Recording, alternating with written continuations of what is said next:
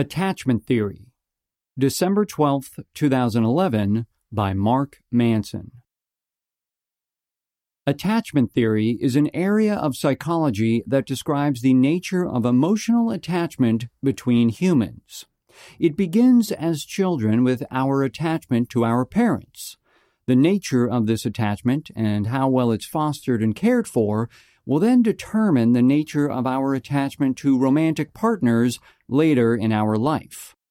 Attachment theory began in the 1950s and has since amassed a small mountain of research behind it.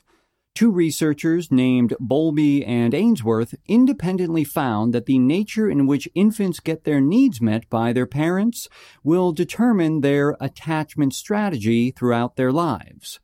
Your attachment strategy probably explains a great deal of why your relationships have succeeded/failed in the manner they did, why you're attracted to the people you are attracted to, and the nature of the relationship problems that come up again and again for you. Attachment types. According to psychologists, there are 4 attachment strategies people adopt: secure, anxious, avoidant, and anxious avoidant. Secure. People with secure attachment strategies are comfortable displaying interest and affection. They are also comfortable being alone and independent. They're able to correctly prioritize their relationships within their life and tend to draw clear boundaries and stick to them. Secure attachment types obviously make the best romantic partners, family members, and even friends. They're capable of accepting rejection and moving on despite the pain, but are also capable of being loyal and sacrificing when necessary. They have little issue trusting people they're close to and are trustworthy themselves. According to research, over 50% of the population are secure attachment types. Secure attachment is developed in childhood by infants who regularly get their needs met, as well as receive ample quantities of love and affection. Anxious. Anxious attachment types are often nervous and stressed about their relationships. They need constant reassurance and affection from their partner. They have trouble being alone or single. They'll often succumb to unhealthy or abusive relationships. They have trouble trusting people even if they're close to them. Their behavior can be irrational, sporadic, and overly emotional, and complain that everyone of the opposite sex are cold and heartless. This is the girl who calls you 36 times in one night, wondering why you didn't call her back. Or the guy who follows his girlfriend to work to make sure she's not flirting with any other men. Women are more likely to be anxious types than men. Anxious attachment strategies are developed in childhood by infants who receive love and care with unpredictable sufficiency. Avoidant. Avoidant attachment types are extremely independent, self-directed, and often uncomfortable with intimacy. They're commitment phobes and experts at rationalizing their way out of any intimate situation. They regularly complain about feeling crowded or suffocated when people try to get close to them. In every relationship, they always have an exit strategy. Always. And they often construct their lifestyle in such a way to avoid commitment or too much intimate contact. This is the guy who works 80 hours a week and gets annoyed when women he dates want to see him more than once on the weekend. Or the girl who dates dozens of guys over the course of years, but tells them all she doesn't want anything serious, and inevitably ends up ditching them when she gets tired of them. Men are more likely than women to be avoidant types. Avoidant attachment strategy is developed in childhood by infants who only get some of their needs met while the rest are neglected. For instance, he/she gets fed regularly, but is not held enough. Anxious avoidant. Anxious avoidant attachment types, also known as the fearful type, bring together the worst of both worlds. Anxious avoidants are not only afraid of intimacy and commitment, but they distrust and lash out emotionally at anyone who tries to get close to them. Anxious avoidants often spend much of their time alone and miserable, or in abusive or dysfunctional relationships. According to studies, only a small percentage of the population qualifies as anxious avoidant types, and they typically have a multitude of other emotional problems in other areas of their life, that is, substance abuse, depression, etc. Anxious avoidant types develop from abusive or terribly negligent childhoods. As with most psychological profiling, these types aren't monolithic qualities, but scalar in nature and somewhat independent. For instance, according to the book Attached by Amir Levine and Rachel Heller, I scored about 75% on the secure scale, 90% on the avoidant scale, and 10% on the anxious scale. And my guess is that 3 to 5 years ago, the secure would have been lower and the anxious would have been higher, although my avoidant has always been solidly maxed out, as any of my ex-girlfriends will tell you. The point is, you can exhibit tendencies of more than one strategy depending on the situation and at different frequencies, although everyone has one dominant strategy. So, secure types will still exhibit some avoidant or anxious behaviors, anxious types will sometimes exhibit secure behaviors, etc. It's not all or nothing. Both anxious types and avoidant types will still score a certain amount on the secure scale, but anxious avoidance will score high on both anxious and avoidant types and low on the secure scale. Relationship configurations. Different attachment types tend to configure themselves into relationships in predictable ways. Secure types are capable of dating, or handling, depending on your perspective, both anxious and avoidant types. They're comfortable enough with themselves to give anxious types all of the reassurance they need, and to give avoidant types the space they need without feeling threatened themselves. Anxious and avoidance frequently end up in relationships with one another more often than they end up in relationships with their own types. That may seem counterintuitive, but there's logic behind the madness.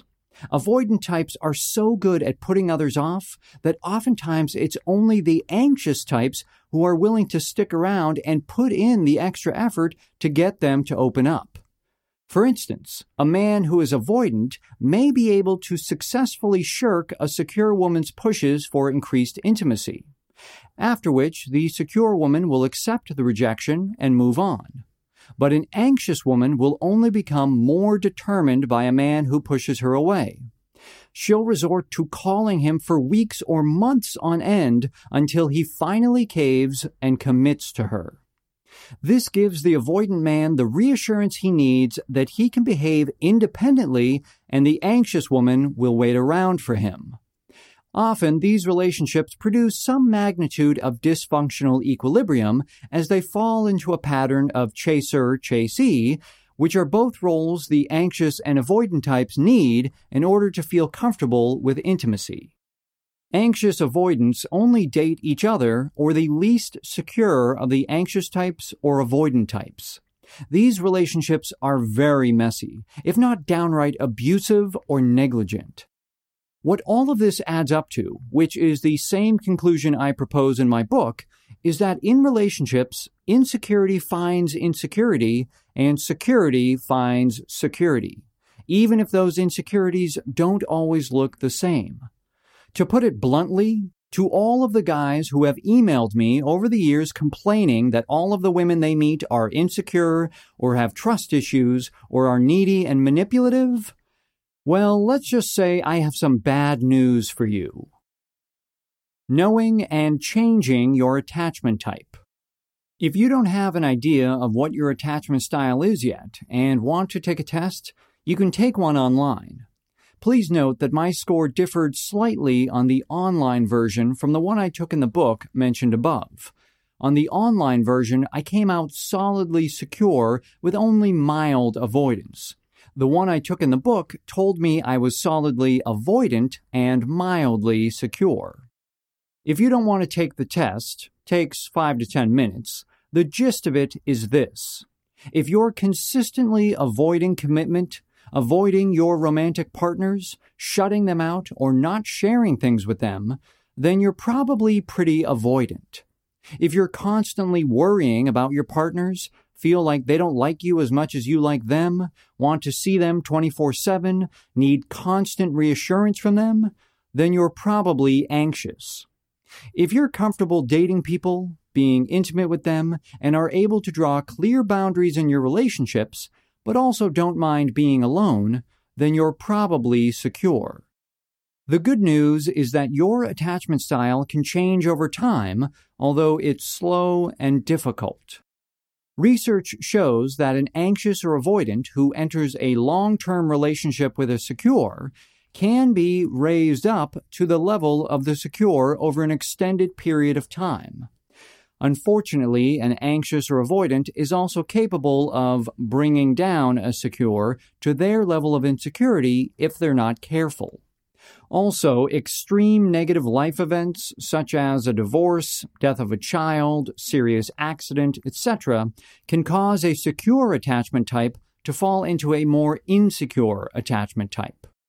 For instance, a man may be more or less secure, get married to an anxious type, bring her up to a more secure level, but when they run into money trouble, she falls back to her anxious level, cheats on him, and then divorces him for all of his money, sending him into a tailspin of avoidance. He goes on to ignore intimacy and pump and dump women for the next 10 years, afraid to become intimate with any of them. If you're beginning to think that anxious and/or avoidant behavior corresponds to the fake alpha syndrome and other insecure behavior I describe in men in my book, then you're correct. Our attachment styles are intimately connected with our confidence in ourselves and others. Psychologists Bartholomew and Horowitz have hypothesized a model showing that one's attachment strategy corresponds to the degree of positive/negative self-image and the positive/negative image of others. Secures exhibit both positive self-images and positive perceptions of others. Anxious types exhibit negative self-images but positive perceptions of others, hence their needy behavior. Avoidants exhibit positive self-images and negative perceptions of others, hence their arrogance and fear of commitment. And anxious avoidants exhibit negative perceptions of just about everything and everyone, hence their inability to function in relationships. Using this model as a roadmap, one can begin to navigate oneself to a more secure attachment type. Anxious types can work on developing themselves, creating healthy boundaries, and fostering a healthy self-image. One of my most common pieces of dating advice is for men to find something they're passionate about and good at and make that a focal point of their life rather than women.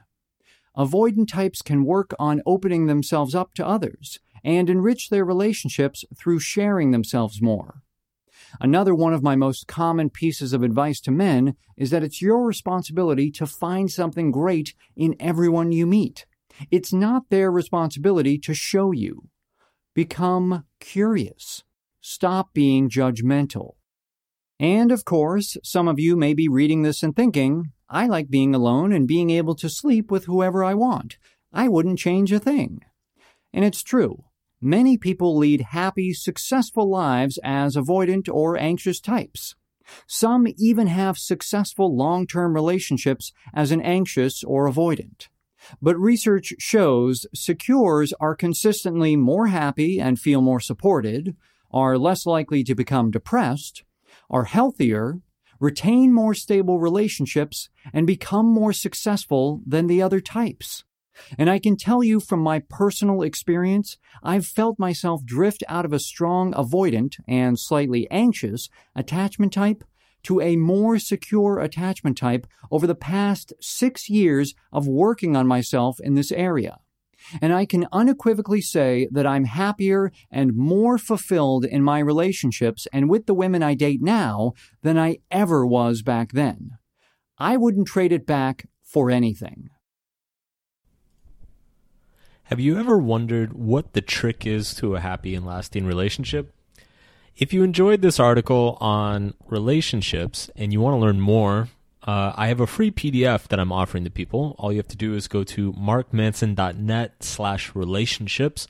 It's about 20 pages, and it talks about the 3 keys to making any relationship work, making both partners happy and keeping things healthy in the process. So if you really enjoyed this audio article and you want to learn more about my work and dive a bit further, go check it out, markmanson.net/relationships.